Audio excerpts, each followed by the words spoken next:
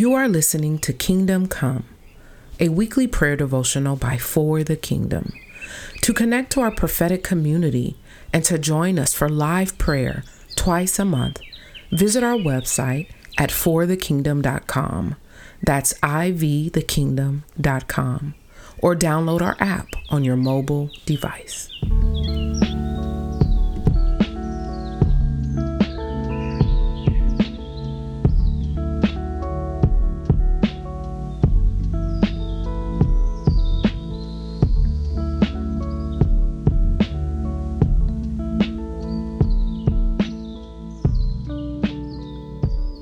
Hello, family. This is Janice, and I am For the Kingdom. Today, I will be talking about the attitude of thankfulness. And can you believe that we are almost at the end of 2023? And this month, as we approach the Thanksgiving holiday season, you will probably hear the question or be asked, what are you thankful for? And we may be even asked to share, what are we thankful for?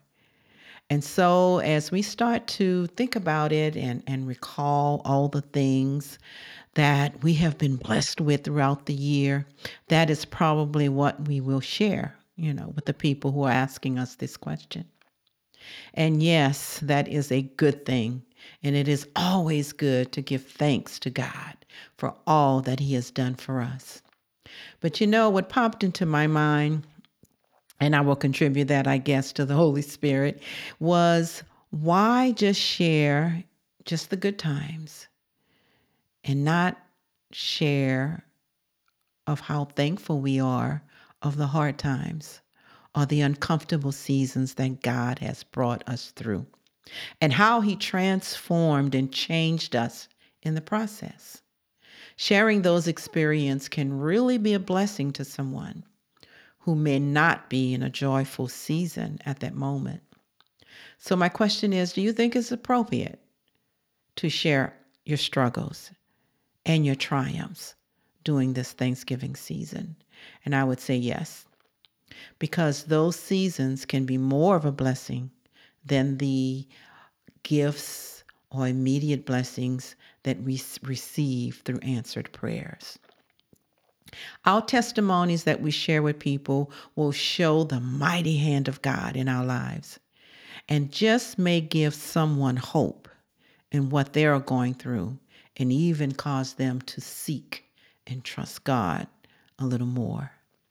And I just want to say, if you are in a season right now where you're wondering why something is happening, or you have prayed and you have believed God's words, but things just are not going the way that you thought that they would go or the way that you think that they should be, know that it is not an easy thing to be thankful when you're going through a rough season. We know that. And we may complain and we may fret and we may cry, we may hurt and we may even withdraw a little bit. But remember, God's word tells us that all things are working for us. Romans 8:28 reminds us, and we know that all things work together for good to those who love God, to those who are called according to His purpose.